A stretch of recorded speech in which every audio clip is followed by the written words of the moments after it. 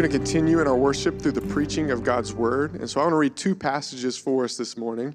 And so you can get out your copy of God's Word. It'll also be on the screens or in your bulletin as well. But our first is found in Galatians chapter 5. And it's verses 22 through 23.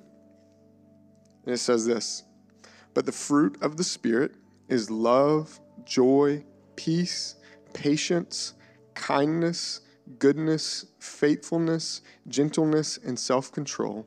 Against such things there is no law." Our second passage is found in 1 John chapter 3. And it's 1 John 3, 16 through 18. And it says this: "This is how we know what love is. Jesus Christ laid down his life for us, and we ought to lay down our lives for our brothers. If anyone has material possessions and sees his brother in need but has no pity on him, how can the love of God be in him? Dear children, let us not love with words or tongue, but with actions and in truth." If you will, bow with me in prayer. Father, we are so grateful for your love, that your love compelled you to step into this broken world. Your love compelled you to die sacrificially on our behalf. Your love is what reconciles us who are sinners and into becoming your children. And so, Lord, your love is why we gather.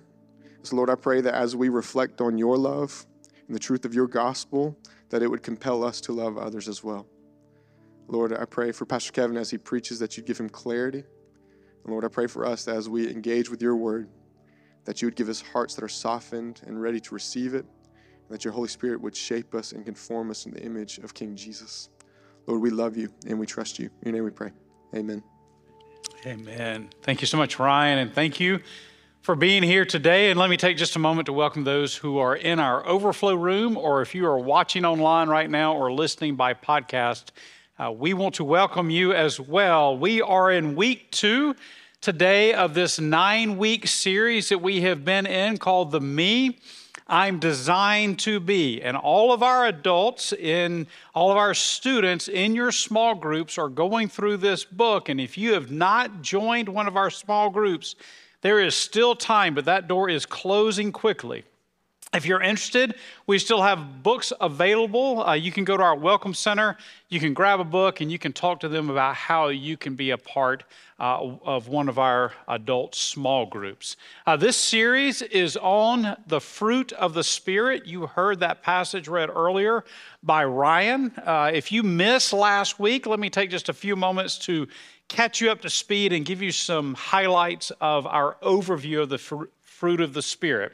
Number 1, the fruit of the Spirit is different from the gifts of the Spirit.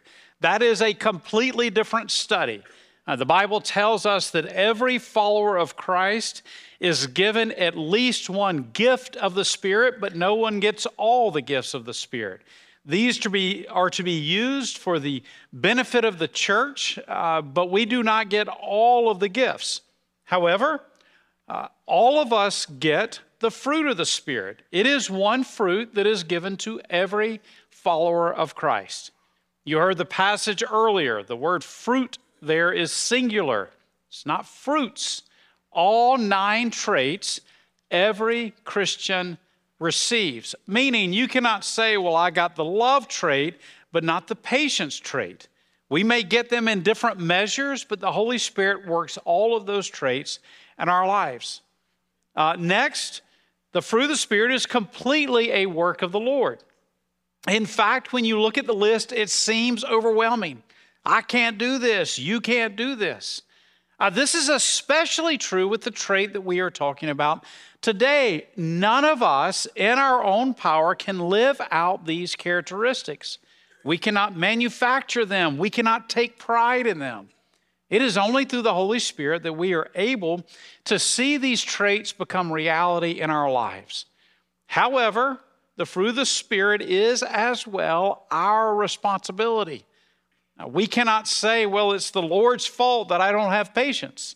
The Bible is clear that we are to put ourselves in a position where God is able to do this work in our lives, which is why we are doing this study right now.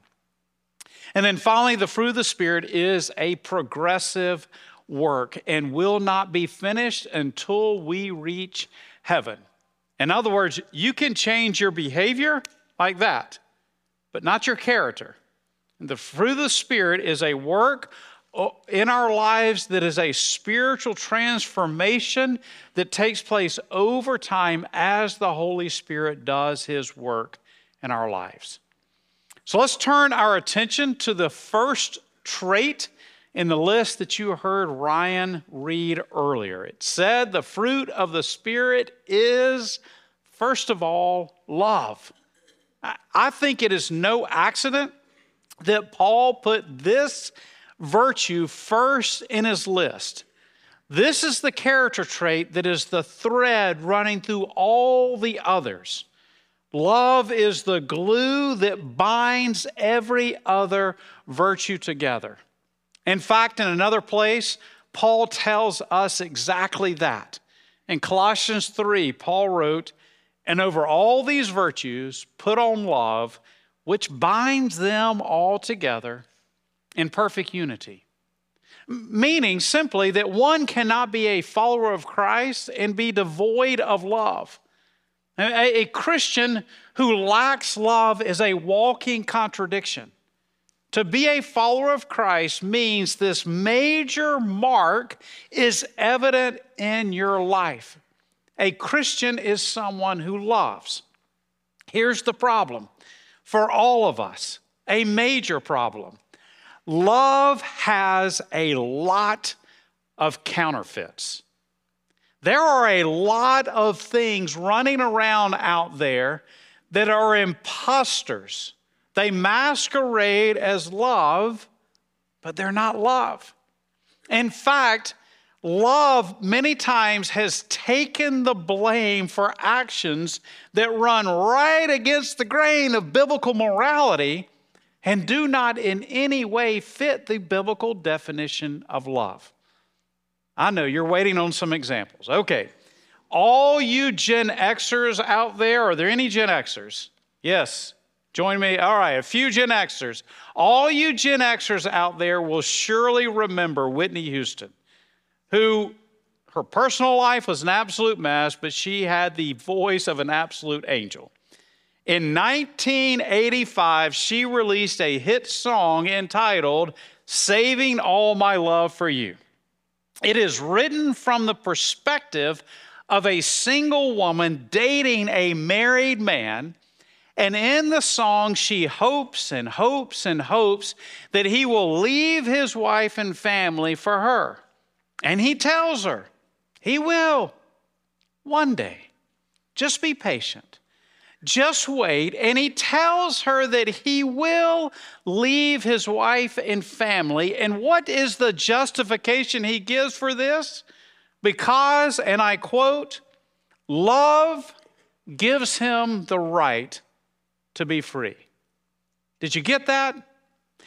He says in this song that the Christian virtue of love is the reason that he is able to break his marriage vows, leave his children, leave his family, and go and be with this other woman. Love takes it on the chin as the reason that this man will leave his woman. This first fruit of the Spirit makes, according to the song, his actions morally acceptable. Okay, here's one for all you baby boomers out there. Any baby boomers? Any baby boomers at all? Yeah, good. We have a few baby boomers out there this morning. You know, everyone brags and brags about the greatest generation. I love the baby boomers. I mean, they're tough. They survived the Cold War, the Vietnam War, and the disco craze of the 70s. I mean, that is one tough group, right? Okay, you baby boomers may remember a 1972 song by Luther Ingram entitled, "If Loving You Is Wrong, I Don't Want to Be Right." The song tells a similar story, but this time it's from the perspective of the married man having an affair with a single woman. And in the song, he rhetorically asks these questions. Am I wrong to fall so deeply in love with you, knowing I got a wife and 2 little children depending on me too?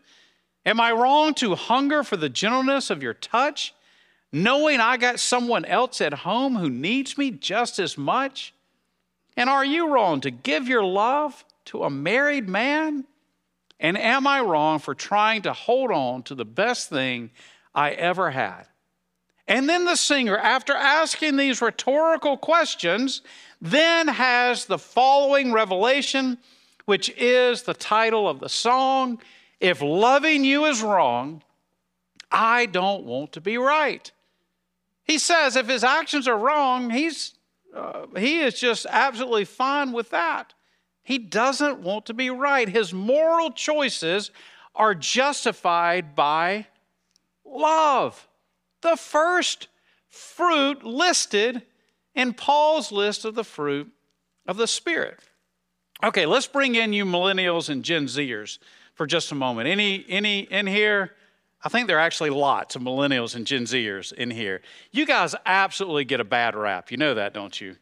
Everyone calls you demanding and entitled. It's not true at all. You just want what you want when you want it, and you don't have to work for it.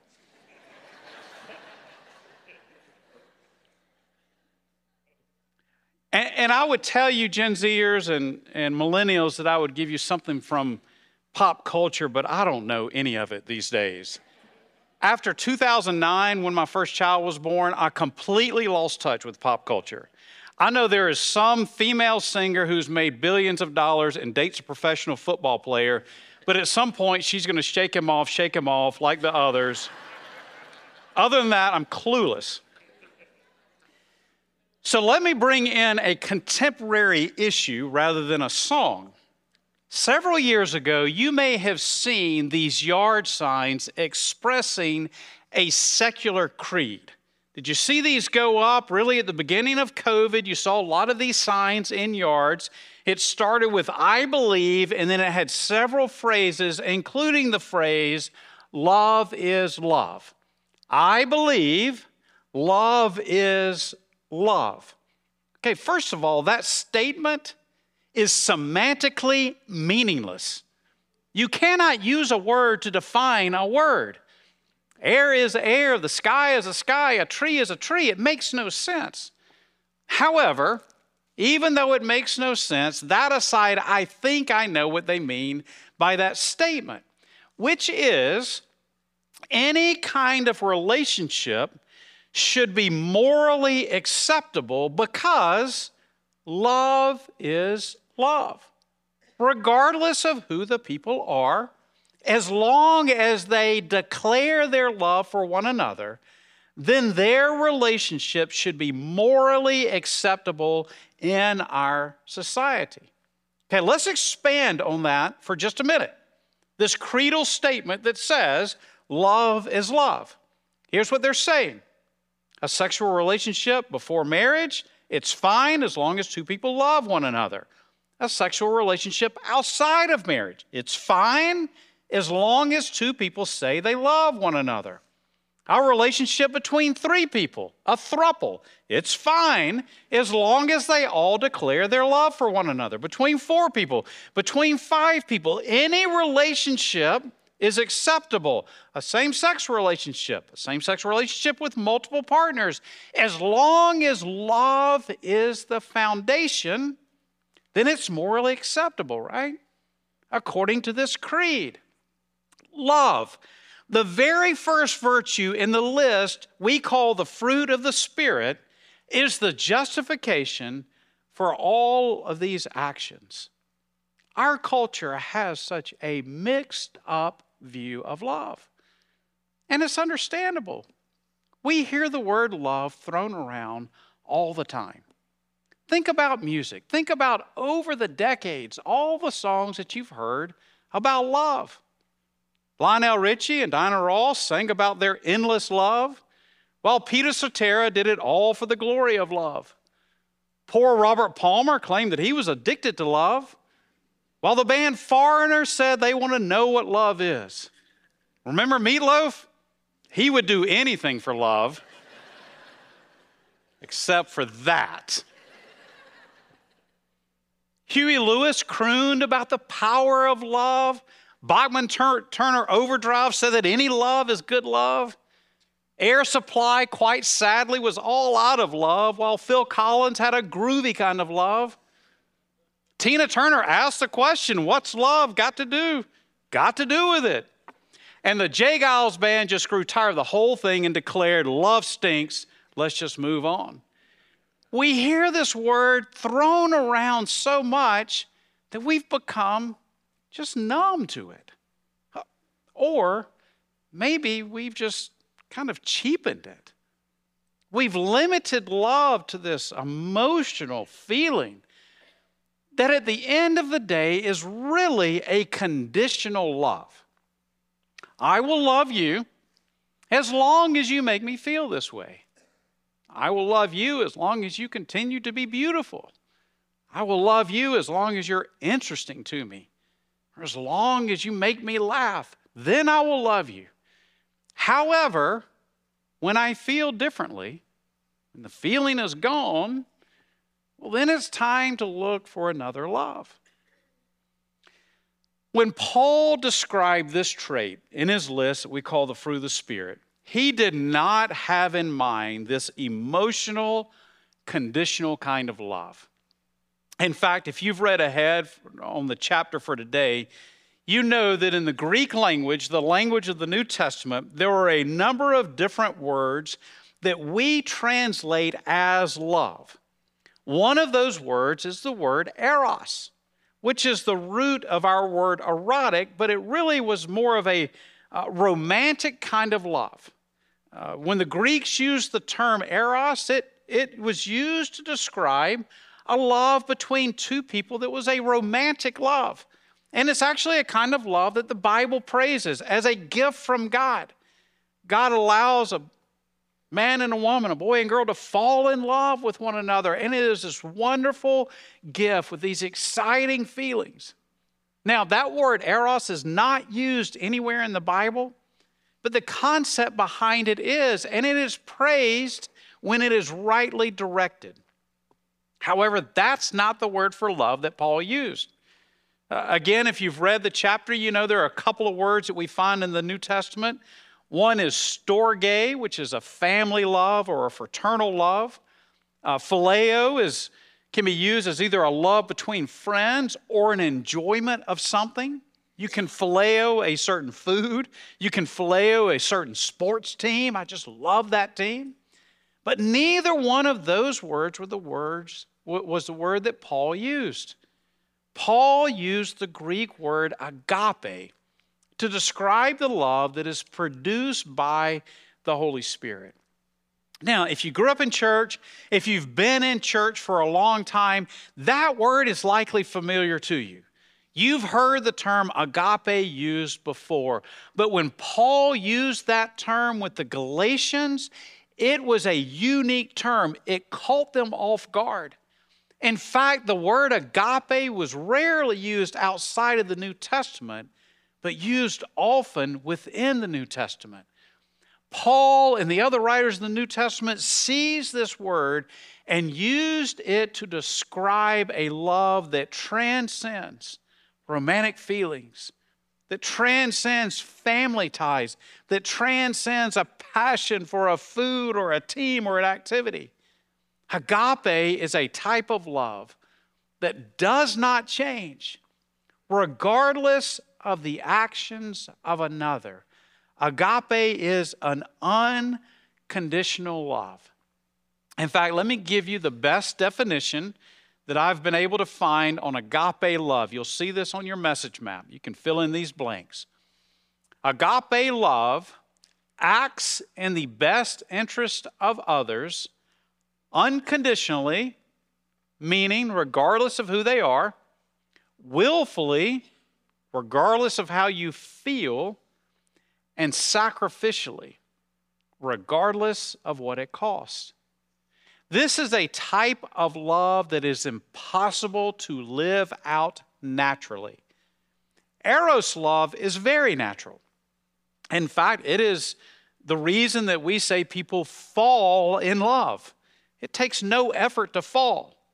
You just give in to gravity. It does all of the work. And again, it is a wonderful gift of God. Romantic love is a wonderful gift of God, but it is not the word that Paul used here. This love is unconditional, it is willful, it is sacrificial, and it is impossible for us to do it on our own. None of us in this room can point to agape love and say, yeah, that's me. That's how I've loved all the time. I am always able to love people unconditionally, willfully, and sacrificially. This is a kind of love that can only be created within us by God. It is not a natural fruit. It is a fruit of the Holy Spirit working on our character. In other words, you cannot be someone who is not a follower of Christ and love in this way. Only when the Holy Spirit indwells in us can we truly love with an agape kind of love. Okay, so let's break down this definition. If you've got your message map, you can see these listed on there. The first characteristic of agape love is that it is unconditional. I want you to notice the words of Jesus from Matthew chapter 5, which was part of the Sermon on the Mount. And in this sermon, Jesus spoke these words. He said, "You have heard it said, love your neighbor and hate your enemy.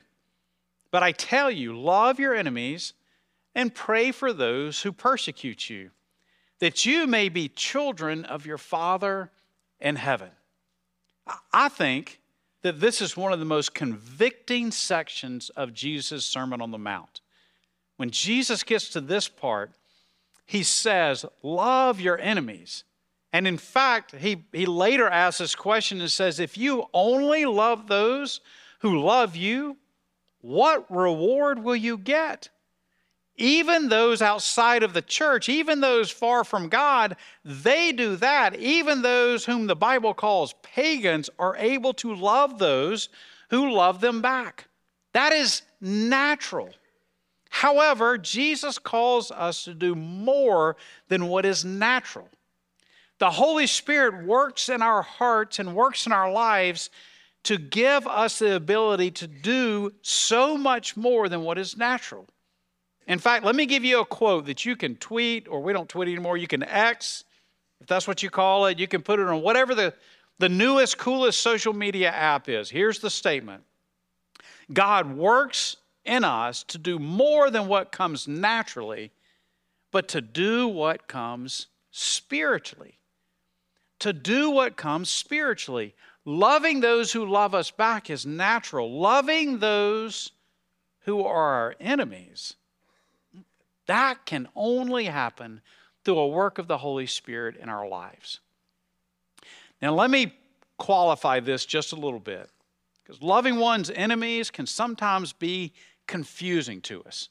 So here's what it is not. First of all, it is not being a doormat.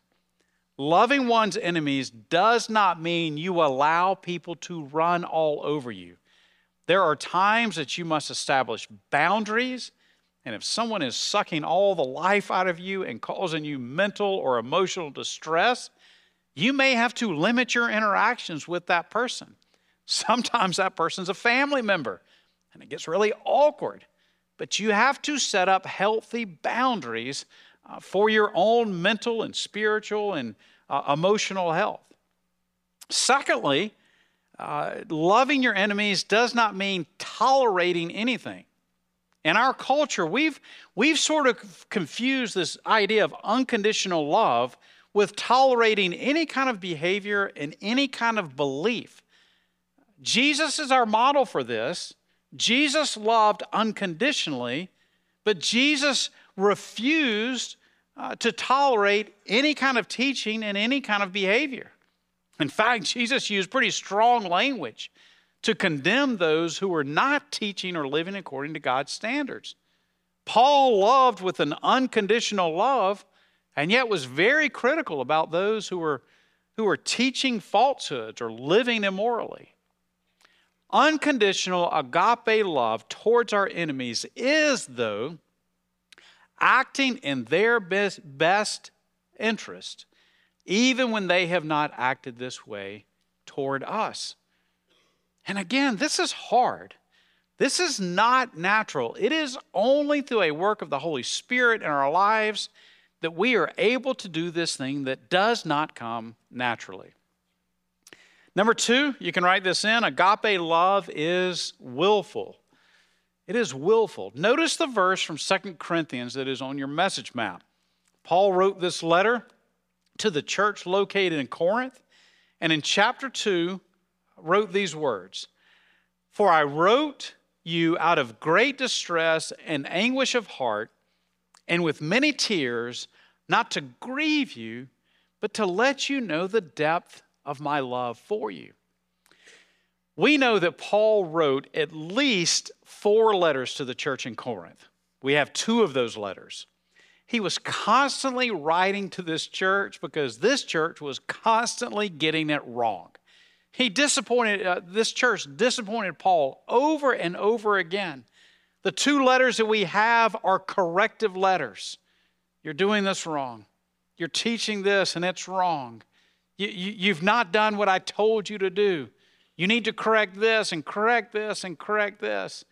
Paul had to write to them over and over again. The church at Corinth was like the kid always getting in trouble at school, having to spend time in the principal's office or going to detention. And so constantly, Paul was having to correct the church. He likely did not feel like loving them. And yet he says here, even though I had to write these corrective letters, I did it out of the depth of my love for you. Even though you've acted this way towards me and you've disappointed me time and time again, I've continued to choose to love you. Historical documents indicate that Mark, the writer of the Gospel of Mark, that Mark eventually left the Middle East and he went to Egypt, and there he planted a church in Alexandria. Today, those Christians are known as Coptic Christians, and that group is likely the longest surviving, continually surviving group of Christians on the planet. They have suffered a lot over the last 2,000 years. They've survived a lot over the last 2,000 years, including in the 7th century when the Muslims invaded Egypt. Today, Egypt is 90% Muslim and 10% Christians. The Christians are constantly under attack by those in their country who want them gone, which is why about 10 years ago, I was shocked to read an article with a picture of Christians protecting Muslims. In fact, I've got I brought that picture. You can see it on your screen. This was an event where Christians surrounded Muslims in Cairo so that they could pray during one of their prayer times. There were riots that were taking place in Cairo, and the Christians said, "We will surround you and we will protect you so that you can pray during this time." The article said this was only a month after a bombing in Alexandria that was done by Muslims, and it killed dozens of Christians. I guarantee you they did not feel like doing this. And yet, even though they were their enemies, they surrounded them and served them in this way. Agape love loves even when you do not feel like it. And there is no way to do that except through the power of the Holy Spirit. Finally, here is your 3rd point, and this is where we will close this morning. Agape love is sacrificial. Look back at the passage that Ryan read for us earlier. 1 John writes this: "This is how we know what love is. Jesus Christ laid down his life for us." So you want to know what love is? You want to get a picture of love? You want to see love? Look at this hill we call Calvary. Look at the cross. Look at Jesus Christ hanging on that cross. And John says, you want to understand love? Look there. That is love. Then he goes on and he says, we ought to lay down our lives for our brothers and sisters. If anyone has material possessions and sees a brother or sister in need, but has no pity on them, How can the love of God be in that person? Dear children, let us not love with words or speech, but with actions and in truth. So John here says, you want a picture of love? Turn on the radio, listen to a song, that'll tell you what love is. Watch a rom-com, and that will tell you what love is. Read a romantic novel, and that will tell you what love is. No, he doesn't say that. He points to the cross and the sacrifice of Jesus, dying on the cross so that you and I might have forgiveness, the sacrificial love of Christ. He paints that picture and says, that is a picture of love. Then he anticipates the response that you and I will have. Yes, that's a picture of love, but I can never love in that way. I can never lay down my life for the sins of someone else. Only Jesus can do that. So I can't love with an agape kind of love, so why even try? And John says, no, I'm not letting you off the hook that easily. Take the principle of that. That was a sacrificial love. Just as Jesus sacrificed, we can sacrifice as well. And then he says, if you see a brother in need, if you see a sister in need, and you're not willing to lift a hand and help, I don't care how you feel about them. I don't care what your heart says, what emotions well up. Agape love is a love that says, I am willing to sacrifice. It's okay if it costs me something. That is the picture of love that John gives. Some of you may be familiar with the name Brennan Manning. He was a popular author and speaker for a number of years. He died roughly a decade ago.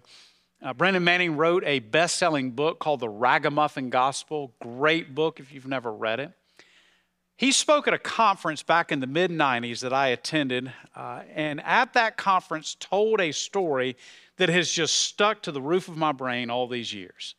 It's a story that he told numerous times as he spoke at these different conferences about his best friend growing up, a guy named Ray.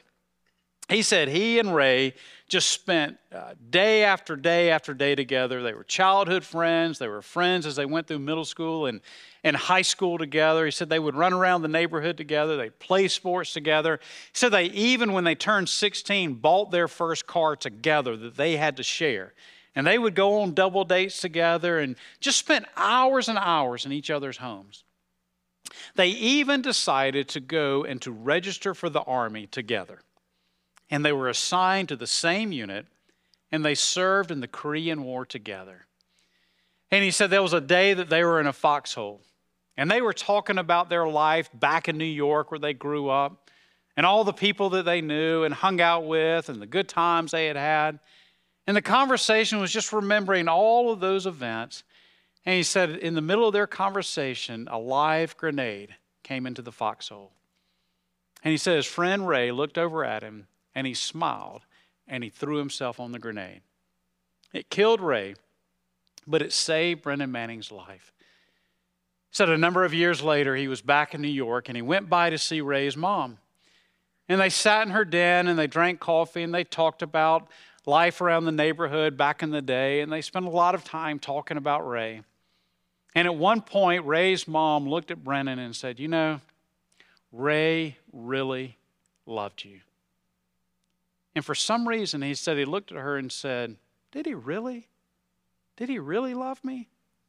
And she hopped up out of her chair, practically ran across the room to him, stuck her finger in his face, and shouted, what more could he have done for you?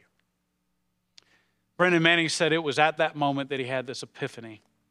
So many times in his life, he had doubted the unconditional love of God. Because of the things that he had done, he struggled with alcoholism his entire life. Because of all the different things he had done, he thought at times, you know, I don't think God really loves me. And at that moment, this question just burned in his brain. What more could he have done for you? What more could God have done for you? If you're a follower of Christ and you've ever doubted the unconditional love of God for you, regardless of what you've done, whether it was 10 years ago or whether it was last night or this morning, if you've ever doubted God's unconditional love, just hear the question. What more could he have done for you? That is agape love, and that is the kind of love that the Holy Spirit works in us.